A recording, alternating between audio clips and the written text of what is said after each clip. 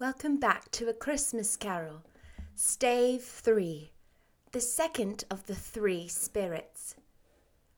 Awaking in the middle of a prodigiously tough snore and sitting up in bed to get his thoughts together, Scrooge had no occasion to be told that the bell was again upon the stroke of 1. He felt that he was restored to consciousness in the right nick of time, for the especial purpose of holding a conference with the second messenger dispatched to him through Jacob Marley's intervention. But finding that he turned uncomfortably cold when he began to wonder which of his curtains this new spectre would draw back, he put them every one aside with his own hands, and lying down again, established a sharp lookout all round the bed, for he wished to challenge the spirit on the moment of its appearance, and did not wish to be taken by surprise and made nervous.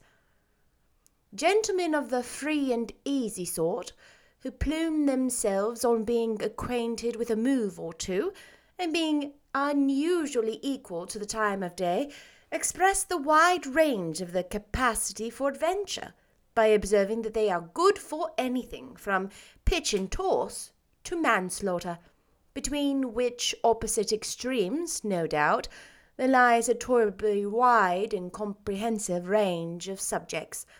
Without venturing for Scrooge quite as heartily as this, I don't mind calling on you to believe that he was ready for a good broad field of strange appearances, and that nothing between a baby and a rhinoceros would have astonished him very much. Now, being prepared for almost anything, he was not by any means prepared for nothing, and consequently, when the bell struck 1, and no shape appeared, he was taken with a violent fit of trembling. 5 minutes, 10 minutes, a quarter of an hour went by, yet nothing came. All this time he lay upon his bed, the very core and centre of a blaze of ruddy light, which streamed upon it when the clock proclaimed the hour, and which, being only light, was more alarming than a dozen ghosts, as he was powerless to make out what it meant or would be at, and was sometimes apprehensive that he might be at that very moment an interesting case of spontaneous combustion, without having the consolation of knowing it. At last, however, he began to think, as you or I would have thought at first, for it is always the person not in the predicament who knows what ought to have been done in it, and would have unquestionably have done it too. At last, I say, he began to think that the source and secret of this ghostly light might be in the adjoining room, from whence, on further tracing it, it seemed to shine. This idea taking full possession of his mind, he got up softly and shuffled in his slippers to the door. The moment Scrooge's hand was on the lock, a strange voice called him by his name and bade him enter. He obeyed. It was his own room, there was no doubt about that, but it had undergone a surprising transformation. The walls and ceiling were so hung with living green that it looked a perfect grove, from every part of which bright, gleaming berries glistened. The crisp leaves of holly, mistletoe, and ivy reflected back the light, as if so many little mirrors had been scattered there, and such a mighty blaze went roaring up the chimney, as the dull petrification of the hearth had never known in Scrooge's time, or Marley's, or for many and many a winter season gone. Heaped up on the floor to form a kind of throne, with turkeys, geese, game, poultry, brawn, great joints of meat, sucking pigs, long wreaths of sausages, mince pies, plum puddings, barrels of oysters, red-hot chestnuts, cherry-cheeked apples, juicy oranges, luscious pears, immense twelfth cakes, and seething bowls of punch that made the chamber dim with their delicious steam. In easy state upon this couch there sat a jolly giant, glorious to see, who bore a glowing torch, and shaped not unlike Plenty's horn, and he held it up high up to shed its light on Scrooge as he came peeping round the corner. "Come in!" exclaimed the ghost. "Come in and know me better, man!" Scrooge entered timidly and hung his head before this spirit. He was not the dogged Scrooge he had been, and though the spirit's eyes were clear and kind, he did not like to meet them. "I am the ghost of Christmas Present," said the spirit. "Look upon me." Scrooge reverently did so. It was clothed in one simple green robe, or mantle, bordered with white fur. This garment hung so loosely on the figure that its capacious breast was bare, as if disdaining to be warded or concealed by any artifice. Its feet, observable beneath the ample folds of the garment, were also bare, and on its head it wore no other covering than a holly wreath. Set here and there were shining icicles. Its dark brown curls were long and free as its genial face, its sparkling eye, its open hand, its cheery voice, its unconstrained demeanour, and its joyful air.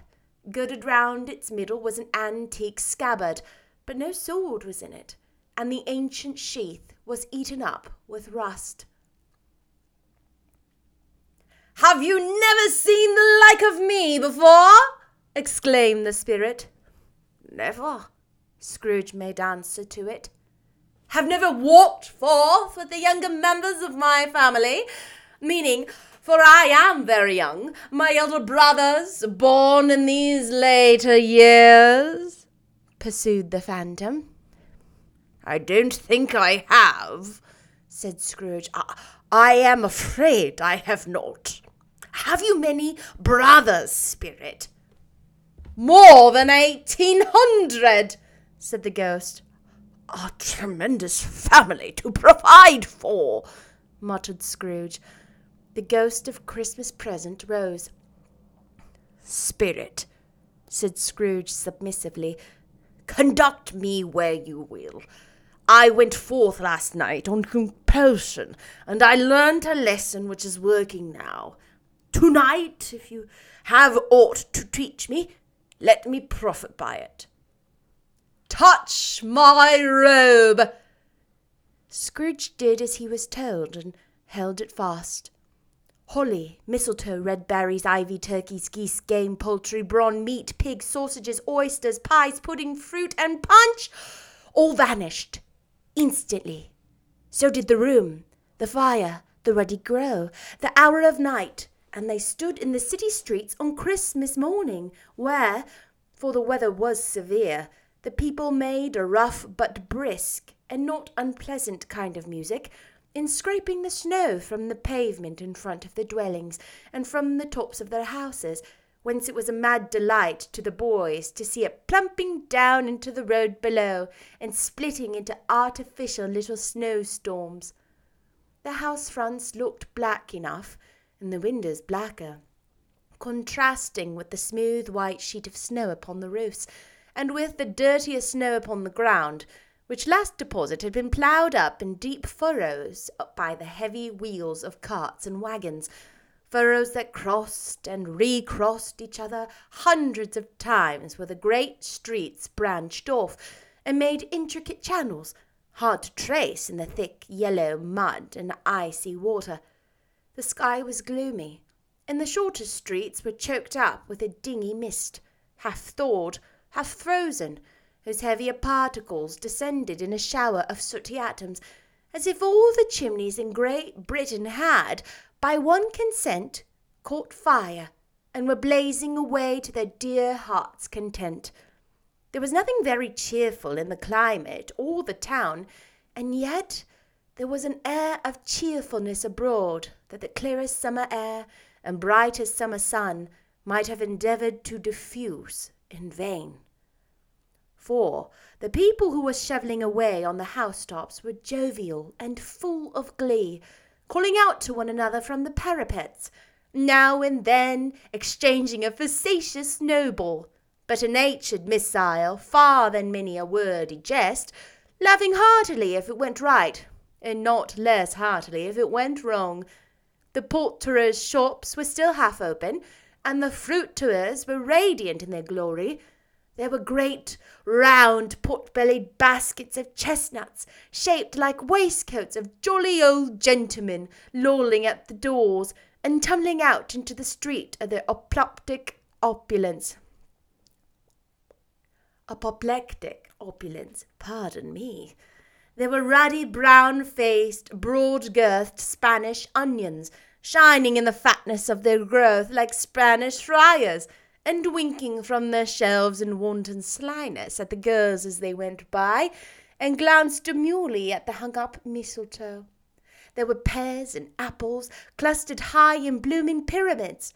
There were bunches of grapes made in the shopkeeper's benevolence to dangle from conspicuous hooks, that people's mouths might water gratis as they passed. There were piles of filberts mossy and brown, recalling, in their fragrance, ancient walks among the woods, and pleasant shufflings ankle-deep through withered leaves. There were Norfolk biffins, squat and swarthy, setting off the yellow of the oranges and lemons, and, in the great compactness of their juicy persons, urgently entreating and beseeching to be carried home in paper bags and eaten after dinner. The very gold and silver fish set forth among these choice fruits in a bowl, though members of a dull and stagnant-blooded race, appeared to know that there was something going on, and, to a fish, went gasping round and round the little world in slow and passionless excitement. The grocers. Oh, the grocers! Nearly closed, with perhaps 2 shutters down or 1, but through those gaps such glimpses!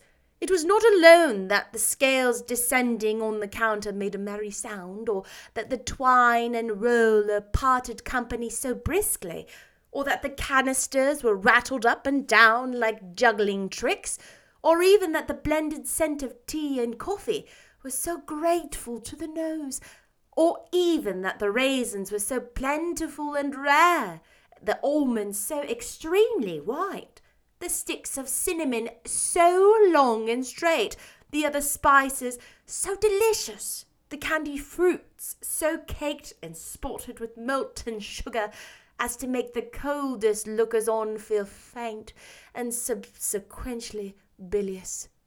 Nor was it that the figs were moist and plumpy, or that the French plums blushed in modest tartness from the highly decorated boxes, or that everything was good to eat and in its Christmas dress. But the customers were all so hurried and so eager in the hopeful promise of the day that they tumbled up against each other at the door, crashing their wicker baskets wildly, and left their purchases upon the counter, and came running back to fetch them, and committed hundreds of the like mistakes in the best humour possible, while the grocer and his people were so frank and fresh that the polished hearts with which they fastened their aprons behind might have been their own, worn outside for general inspection, and for Christmas doors to peck at if they choose. But soon the steeples called good people all to church and chapel, and away they came, flocking through the streets in their best clothes and with the gayest faces, and at the same time there emerged from scores of by-streets, lanes, and nameless turnings, innumerable people, carrying the dinners to the bakers' shops. The sight of these poor revellers appeared to interest the spirit very much, for he stood with Scrooge beside him in a baker's doorway, and taking off the covers as the bearers passed, sprinkled incense on the dinners from his torch, and it was a very uncommon kind of torch, for once or twice, when there were angry words between some dinner-carriers who had jostled each other, he shed a few drops of water on them, and their good humour was restored directly, for they said it was a shame to quarrel upon Christmas Day. And so it was, God love it, so it was. In time the bells ceased, and the bakers were shut up, and yet There was a genial shadowing forth of all these dinners and the progress of their cooking in the thawed blotch of wet above each baker's oven, where the pavement smoked as if its stones were cooking too. "Is there a particular flavour not to sprinkle from your torch?" asked Scrooge. "There is. My own." "Would it apply to any kind of dinner on this day?" asked Scrooge. "To any kindly given to a poor one most." "Why to a poor one most?" asked Scrooge. "Because it needs it most." "Spirit," said Scrooge, after a moment's thought, "I wonder you, of all the beings in the many world about us, should desire to cramp these people's opportunities of innocent enjoyment." "Aye!" cried the spirit. "You would deprive them of their means of dining every 7th day, often the only day on which they can be said to dine at all," said Scrooge. "Wouldn't you?" "Aye!" cried the spirit.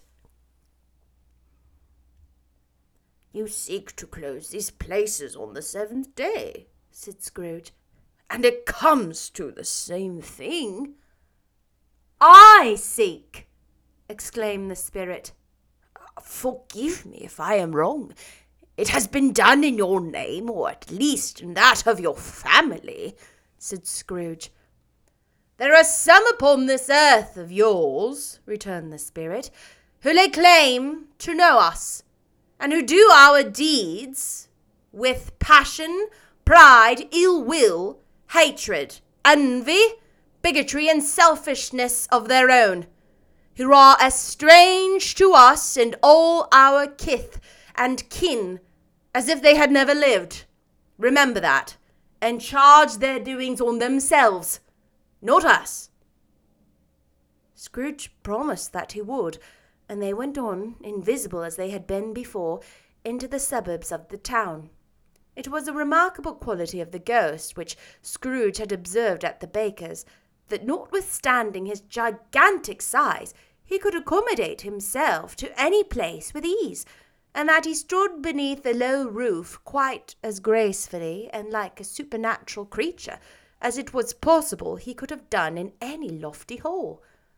And perhaps it was the pleasure the good spirit had in showing off this power of his, or else it was his own kind, generous, hearty nature, and his sympathy with all poor men, that led him straight to Scrooge's clerks, for there he went, and took Scrooge with him, holding to his robe, and on the threshold of the door the spirit smiled, and stopped to bless Bob Cratchit's dwelling with the sprinkling of his torch.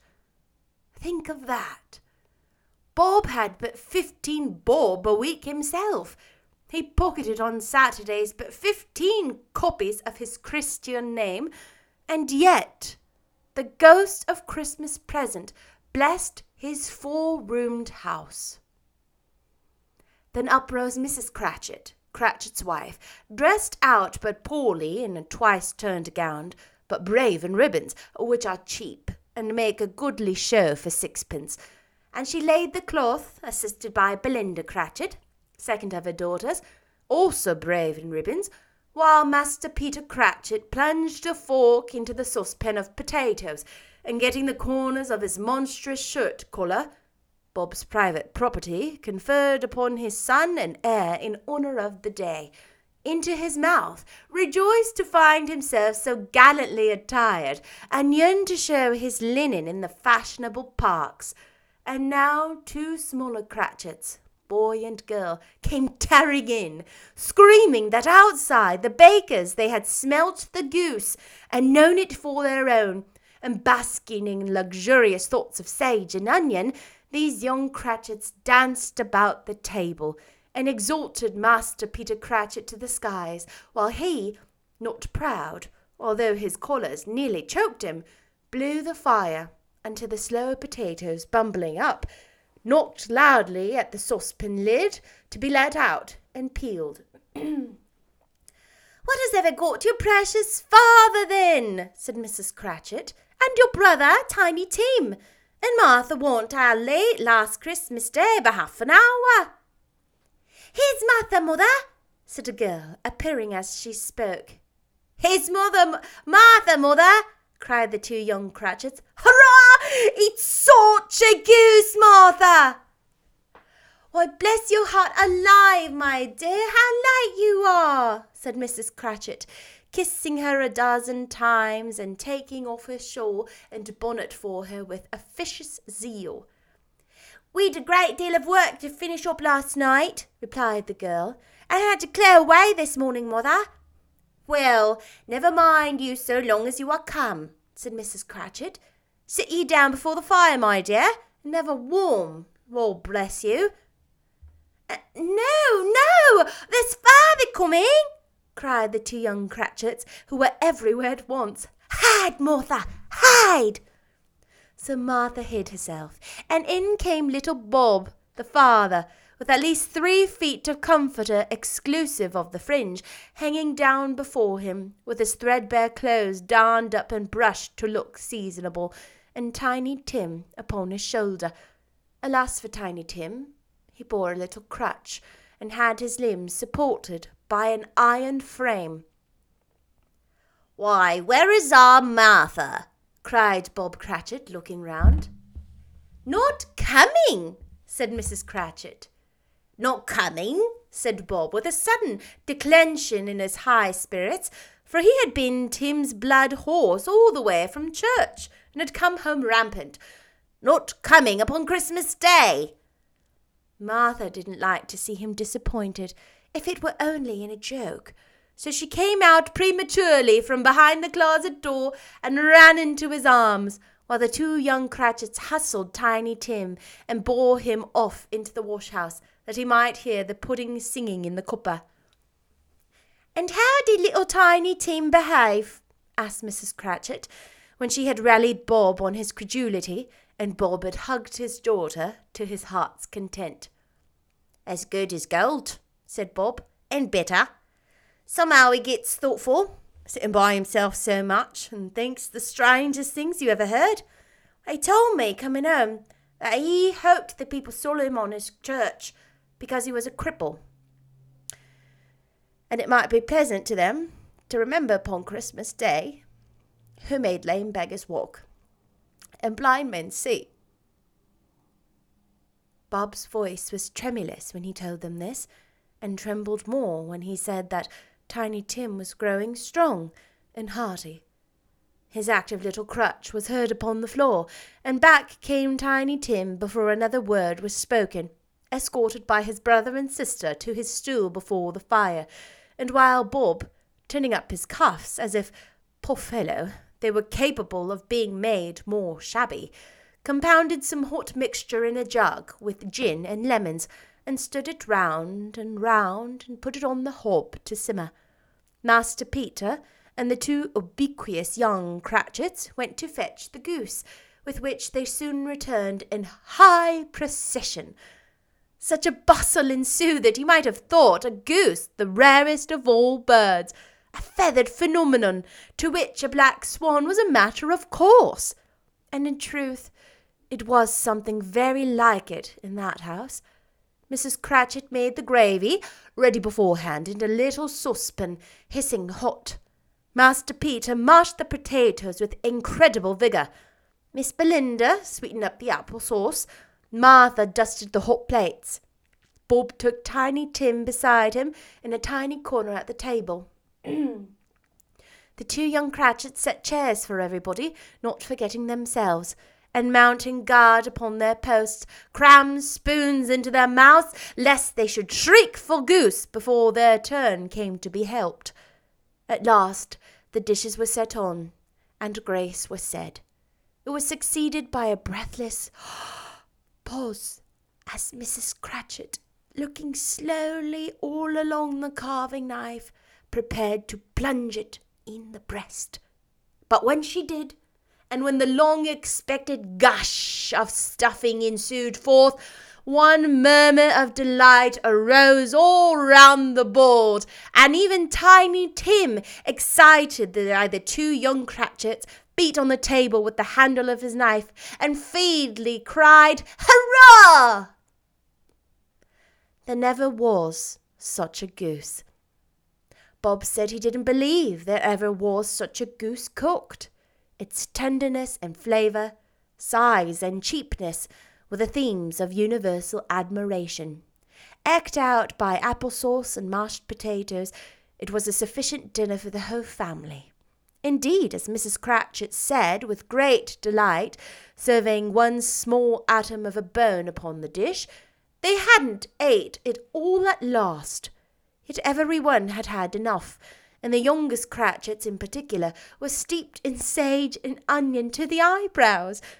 But now, the plates being changed by Miss Belinda, Mrs. Cratchit left the room alone, too nervous to bear witness, to take the pudding up and bring it in. Suppose it should not be done enough. Suppose it should break in turning out. Suppose somebody should have got over the wall in the backyard and stolen it while they were merry with the goose, a supposition at which the two young Cratchits became livid. All sorts of horrors were supposed. Hullo! A great deal of steam. The pudding was out of the copper. A smell like a washing day, that was the cloth. A smell like an eating house and a pastry cook's next door to each other, with a laundress's next door to that. That was the pudding.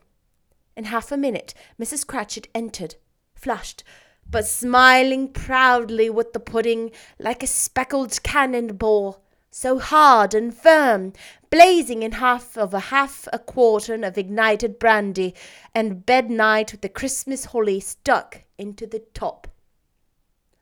"Oh, what a wonderful pudding!" Bob Cratchit said, and calmly too.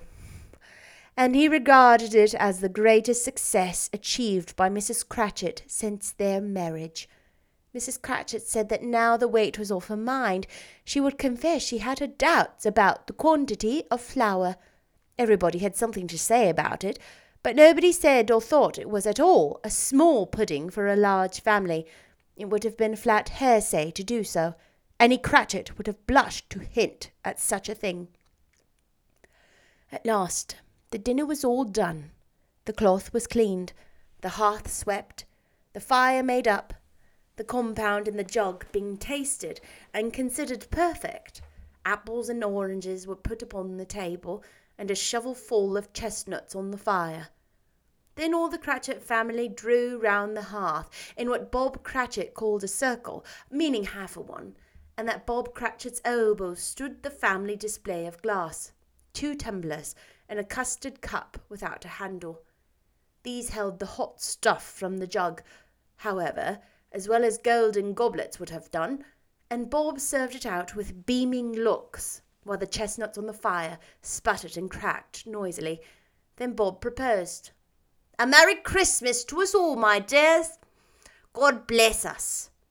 To which all the family re-echoed. "God bless us, every one," said Tiny Tim, the last of all.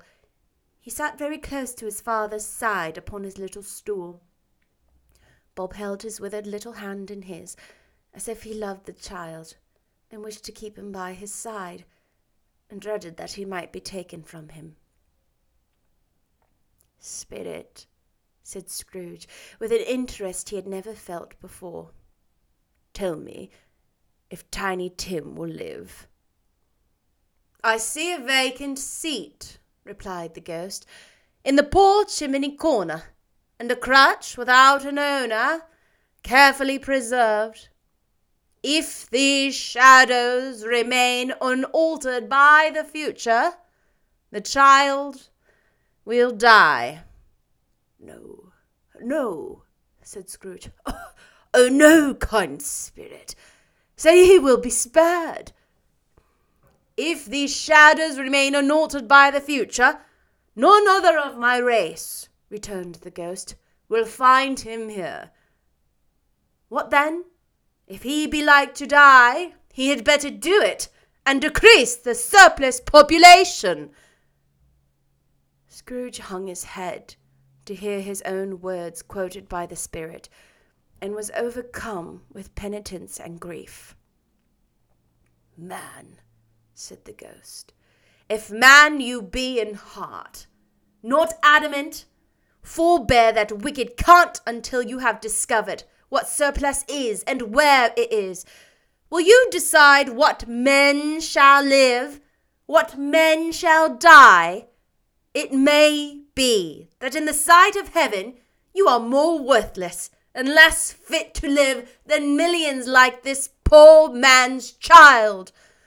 Oh God, to hear the insect on the leaf pronouncing on the too much life among his hungry brothers in the dust."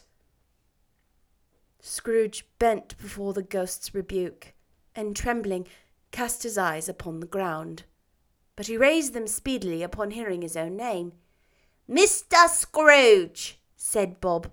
"I give you Mr. Scrooge, the founder of the feast." "The founder of the feast, indeed!" cried Mrs. Cratchit, reddening. "I wish I had him here. I'd give him a piece of my mind to feast upon, and I'd hope he'd have a good appetite for it." "My dear," said Bob, "the children! Christmas Day." "It should be Christmas Day, I'm sure," said she, "on which one drinks the health of such an odious, stingy, hard, unfeeling man as Mr. Scrooge. You know he is, Robert. Nobody knows him better than you, poor fellow." "My dear," was Bob's mild answer, "Christmas Day." "I'll drink to his health for your sake and the day's," said Mrs. Cratchit. "Not for his. Long life to him, a Merry Christmas and a Happy New Year. He'll be very merry and very happy, I have no doubt." The children drank the toast after her. It was the first of their proceedings which had no heartiness.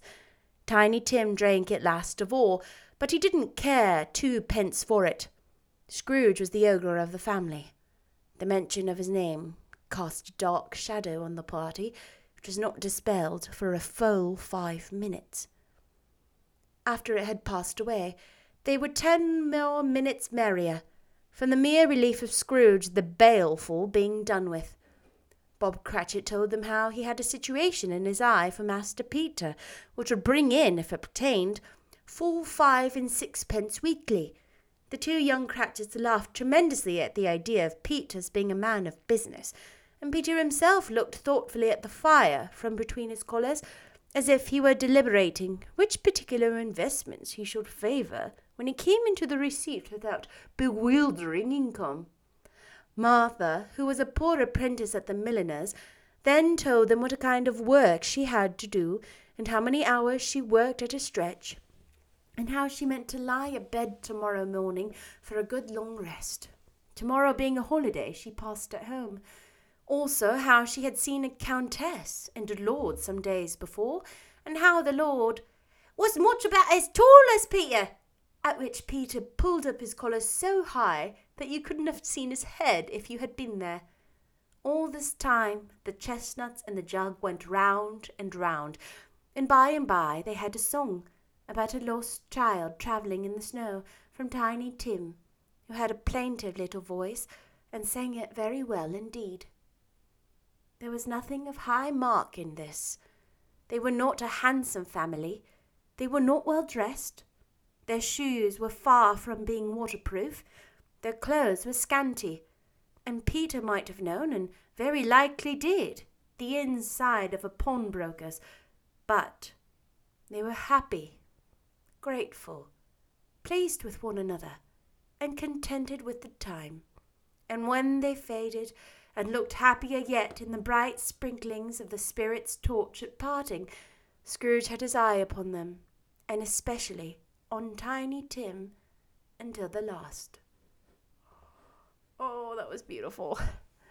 That's the end of the first part of Stave 3. Stave 3, yes. So there are... How many staves are there? There are 5 staves, and we are halfway through stave 3. Okay? I would read all of it in one go, but these are like an hour long. So I want to break it up so that I have enough time to practice and be really good at whatever half I am reading. So I will see you tomorrow with the second half of stave 3.